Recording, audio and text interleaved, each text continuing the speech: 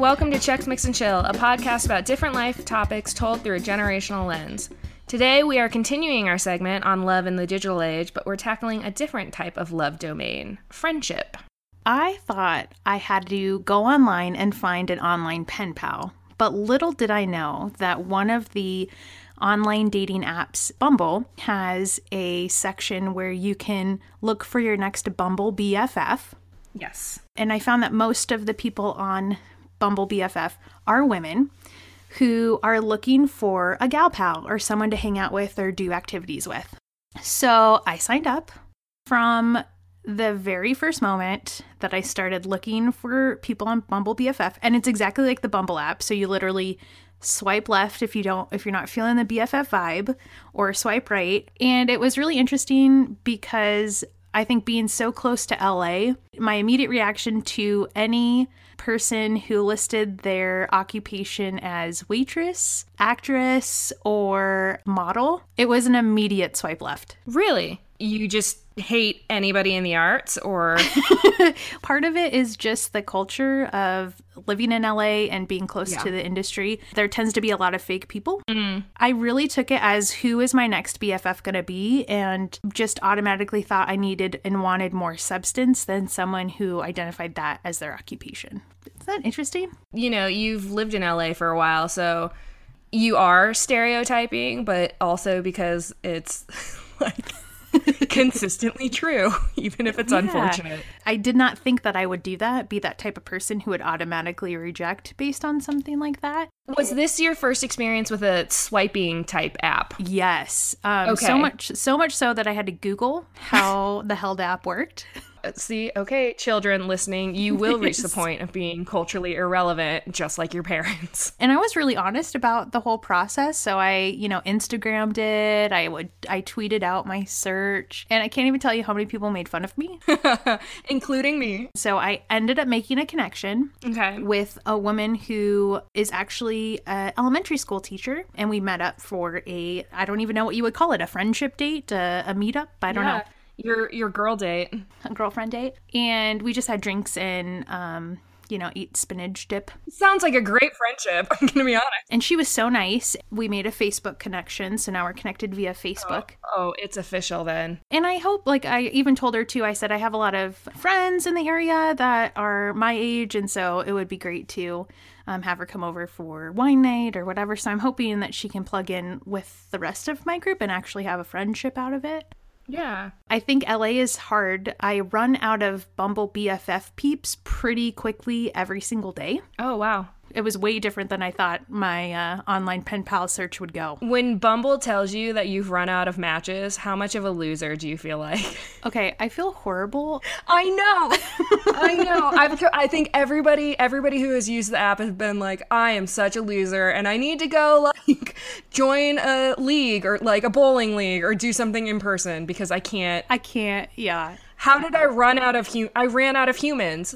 How depressing is that? How are my standards so high that I just swiped everybody? Right. Or there would be somebody who seems so cool where I was like, oh man, this person would be awesome. There was one chica who lived pretty close to me, city-wise, and she was an animator for the Walt Disney Company. And I thought, okay, this is it. You are my soulmate. This is my bestie in waiting. It was heartbreaking not to be connected. Maybe she disconnected her profile and it hasn't deleted from the Bumble system. I'm just trying to validate you. All I would sit there and think is the stakes aren't really that high because I'm just trying to find a bestie. And on the other hand of being out of the online dating game for so long, I can't even imagine what this would feel like going with, trying to find an actual partner. It's horrible. That's what it feels like. Oh, gosh. The worst is when Bumble tells you you've run out of matches and there's nobody around you and you're like, but I live in a city that's saturated with millennials and I've set my search parameters very loosely here. So I think maybe it's the app. Again, I continue to blame it on the app. Always. I would love to hear, Kat, your kind of view on especially having online friendships or friendships that started online. Honestly, I have more success with online friendships than I do with online dating. And I don't know if that's just because friendship is oftentimes easier than romantic love, and they come with their own unique set of challenges. I have met a number of people that I consider very good friends through an online platform. What the difference is that when you're searching for somebody online, a lot of times you're not searching at all. Like, you kind of stumble upon each other, and so there is kind of like an organic start to it. But what ends up bringing you together is an experience rather than a hobby or a similar interest. In particular, like, I have a number of friends who kind of know each other through Twitter, or like they were seeking out help for different things. And there's like a whole group of parents who, like, the autism community and autism advocacy community is really big online, and they are people who kind of come together through that experience of having a child with autism, and having to navigate either the healthcare system or the school system. Like, having that experience is very profound and life altering. And so when that brings you together, as opposed to, yeah, we met in person, and maybe that seems more authentic or more real for whatever reason, but we met in person because I have a mutual friend, right? So we're of the similar age group and we live in the same city, and that's what we have in common. They're very different starting points, but I think what I have come to see is that a lot of people do better, or maybe not do better, but they have very long-lasting friendships with people they meet online because of that experience that binds them together, as opposed to a demographic about them. I'm really glad that you said that, because I think that's what I had the hardest time with, was you don't get a lot of information, and I'm assuming people are into certain things based on their occupation or where they live, as opposed to, I really love hiking. And then having, a group of hiking people that I can get together and hike with, I'm trying to like determine, are these people the same kind of activity level? Or I super hate yoga. Is this person into anything but yoga? And so that was super hard for me, because I think that demographics is really what the apps are designed around, right? Yeah, definitely. And you have a very limited space. Really the biggest thing that you have in common when you're seeking someone out through like an online app like that, especially a dating app, what you have in common is that you're both single, or you're both looking, that's what you have in common. But that's not the only thing that turns something into a relationship, right? That's not something, both being single or both being looking for female friendship, right? Like, that's a good starting place, but I don't know. I don't know if that those experiences are necessarily like profound enough to move it into something permanent and lifelong. Yeah. So Stephanie, I actually talked to my friend Brian because he and I also met online back in the day through AOL, but we discussed specifically his experience with friendships that start online through his life in the gaming world, in particular World of Warcraft. What I came to kind of realize in this conversation with Brian is that there's different ways in which online friendships or online relationships tend to start. And the first is something like Bumble or Tinder, kind of like that online dating platform, which is you're both looking for a particular outcome. And then there's kind of this middle ground where you have a shared hobby that brings you together, or a shared interest, something very specific to you and something you're particularly passionate about.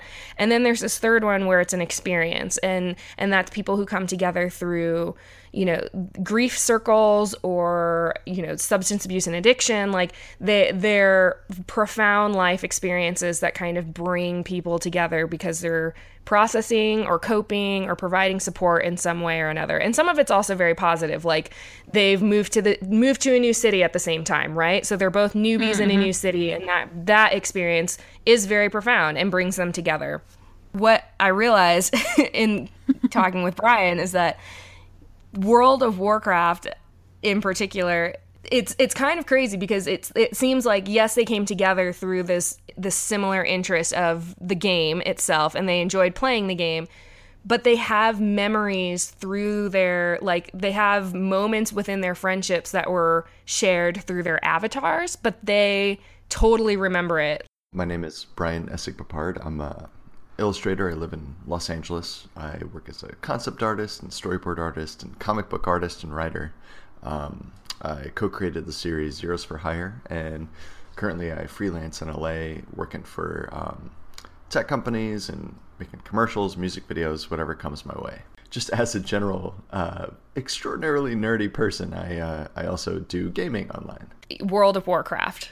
Because I don't have gaming background, how do you connect with people through, like, it's through the video game itself, is that correct? Exactly, yeah. It supports its own kind of format for linking up and grouping, but they have these groups called guilds, and that's just a way to socially link yourself up with other people that want to play the game in a similar manner that you do. So while you're playing the game, you might be talking about what's on ESPN right now, or you might be talking about the new movie trailer just came out. So it's not always game related, but this game hosts like-minded communities together that kind of glom together in their own, they put in their own effort to create these communities. So I joined up years and years ago, what, you know, the purists call the vanilla days, where the game wasn't as extraordinary as it is right now in terms of all its updates. So actually, a real life friend of mine who was playing was starting his own guild. You literally have to run around in the game,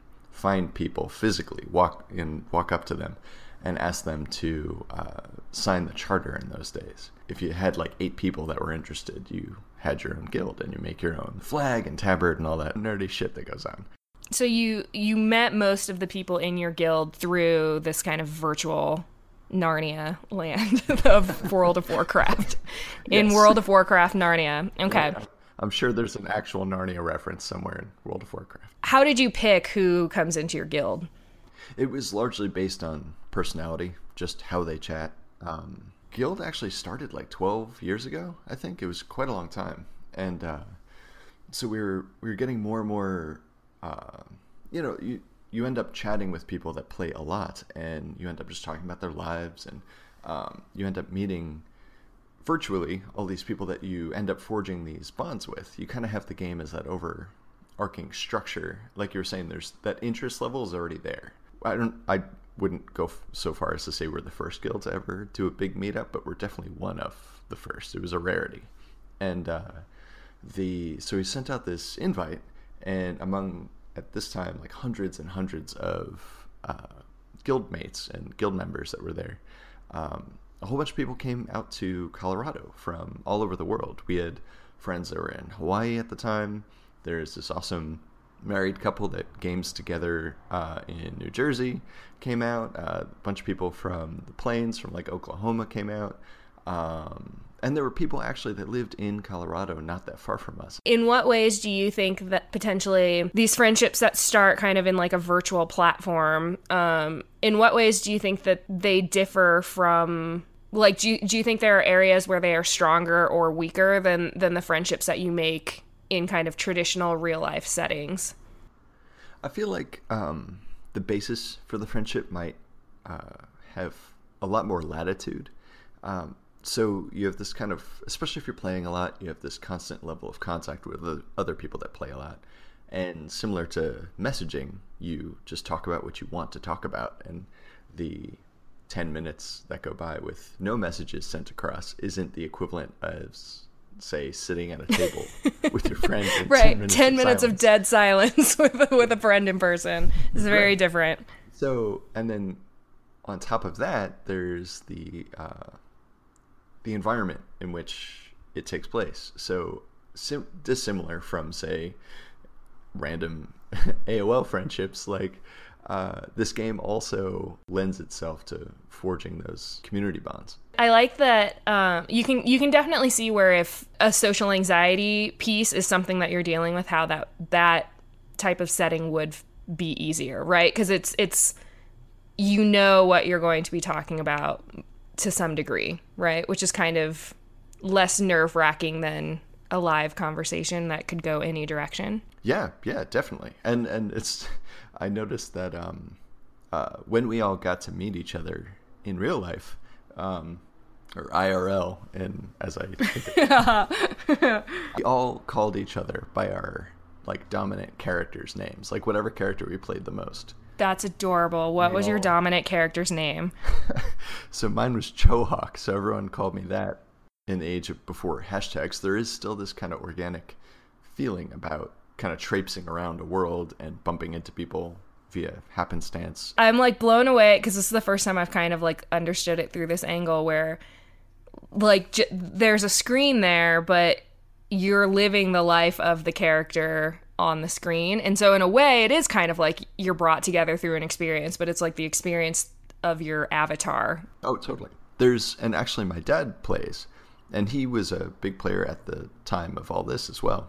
I've had conversations with him where these experiences are so real over the course of years. You have this kind of synesthesia where, like, if let's say you're hiking in the mountains and you have this beautiful vista, unfortunately sometimes reminded of the game, as opposed to the vista that really exists out in front of you. You're thinking of, oh wow, this is almost as epic as the game, or the game is almost as epic as this.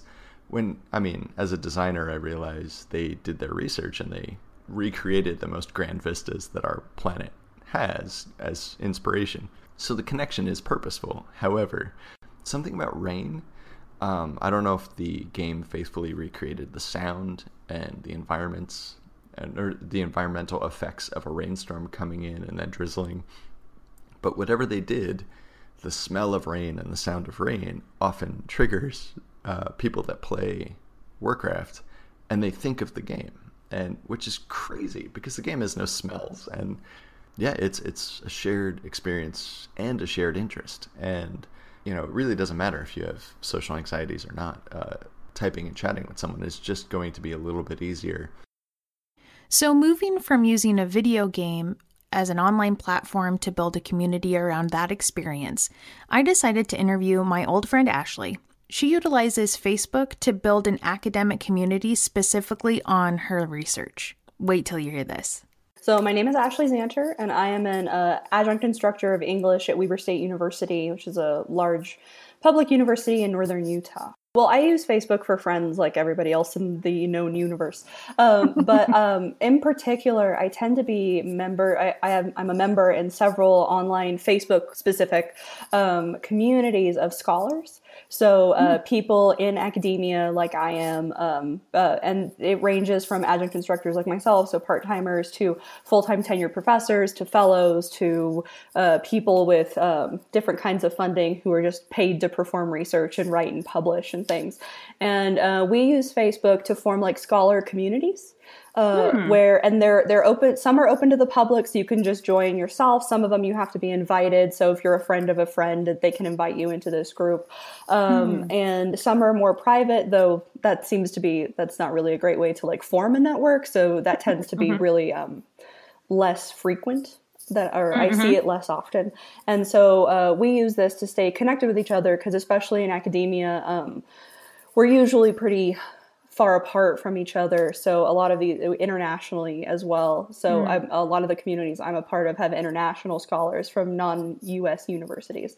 And we use it to communicate with each other, share research, calls for papers, and just sort of use it to network with each other. Because after a while, it tends to be the same people over and over. You learn the names, especially the research I do tends to be fairly specific. And so once you're in it for a few years, it starts to kind of suss itself out who the important people are. And so that's how I tend to use it in terms of like online networking. So last year, I go to this conference every year. I'm not going this year, but I've gone for the past several years, the National Pop Culture Association Conference. And last year it was in Seattle, and I always presented in the vampire and literature, culture, and film section. And last time there was a roundtable that I went to where a whole bunch of people were like, we should have a Facebook group so we can like keep in touch with each other and share articles and stuff. And so I'm a part of the Vampire Scholars group on Facebook. That's what we called ourselves. And I didn't like start a project through there, but through there, someone that I know was working on a book project, and they asked me to write an endorsement for them. So they sent me the introduction and a couple sample chapters, and then I read through them and then wrote an endorsement, which ended up inside the book. Oh, awesome. So I got cited in that particular text. A lot of times we post CFPs, so CFPs, call for paper, call for publications. And so I'm actually working on 3 different book projects right now with my colleague Jessica Richards.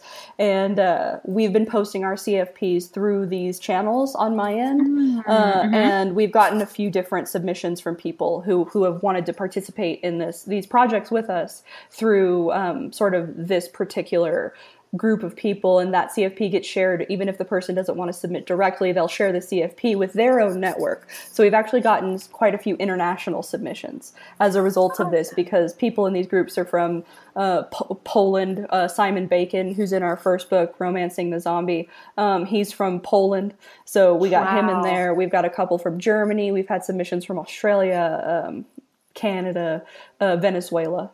So, yeah, we've got a lot of different international submissions. So I think it gets folded in pretty heavily with the really hip millennial hate that goes around right now. So I'm a huge fan of millennials. I write papers on millennials and zombies in particular. That's sort of my hobby horse. I think there were plenty of marriages and relationships that were non-substantive that happened before the internet. I think it's really hard to make the claim that like every single relationship that formed before the internet existed was pure and perfect. And so I think it's just, it's something new. We're not quite sure how it's panned out yet. The internet in terms of dating is still extremely young, and there's still a huge stigma around it. You see the Match.com commercials that are trying to be like, look at how legitimate we are. And that's a sort of a result of this, we still have this vendetta against online dating. And there are things to be concerned about, but I also think that those things existed before the internet existed. So I think it just depends on how you use it. I think if you're the type of person that's going to go online and try to find those shallow relationships, you're going to find them. And I think if you're the type of person that sort of vets people pretty well before you meet them or before you go out with them, then I think, it may work out for you. And so if, I think a lot of it depends on your intention as a person participating in the culture of internet life. So, Steph, what do you think, from the conversations that we've had with our guests and from the feedback that we got from our listeners building up to this episode, why do you think that there tends to be kind of this discourse or this narrative that relationships, romantic or friendship, are somehow less meaningful or less valid than the ones that are initiated in the traditional in-person way? Like, why do you think that narrative continues to exist? Most people think of online applications or online platforms as very self-centered. And it's like, how many likes can you get? How many times can you retweet something? And so I think the narrative already kind of tends to be really self-centered and doesn't really authentically communicate the different connections that people are actually making. So for Brian, even though there's this it's not a video game, it's an online game, you think about how many hours somebody's playing and really at the end of the day, people think of it as just a game, where instead of thinking about it where there are people from all over the world coming, connecting, that they're having these shared experiences and moments that are really building a friendship, just like if you and I were to go to the movies or go shopping or go out for coffee and talk. All of that's happening. It just happens to be in a virtual space as opposed to face-to-face at a coffee shop. To create a guild within World of Warcraft, you have to have 8 people, but then your avatar, like your character within the game, it's doing what we think we should be doing in real life, right? Like you go up to these people, these other characters or video game characters, and start conversing basically, and it's live, so you're immediately connected through audio, and so the interface is live, and so you can get a vibe for them and start feeling it out, and you can then invite them into your guild based on that. So there's what started with like a few people locally has, within Brian's case, like has mushroomed out and includes a ton of people all over the world. And so you are kind of doing that. Like, it's the same process. It's just it's somewhat removed because there's a screen there, but I don't necessarily know that removed should have a negative connotation to it. Other than it in the sense of it's removed, I just mean like literally that's the logistics of it, right? Like there's a screen between you. But it's very real. Like you're doing all of those things. People with social anxiety, they would not have otherwise. That's how they do it, right? Like that's their option for being able to form these relationships. I was going to say, I think also it's what you make of it. So I think it can be potentially limiting if that doesn't, like maybe for somebody who's more extroverted, that wouldn't be the best platform to be making those types of relationships, or it would be something that you could do for a few hours a day and then you're done.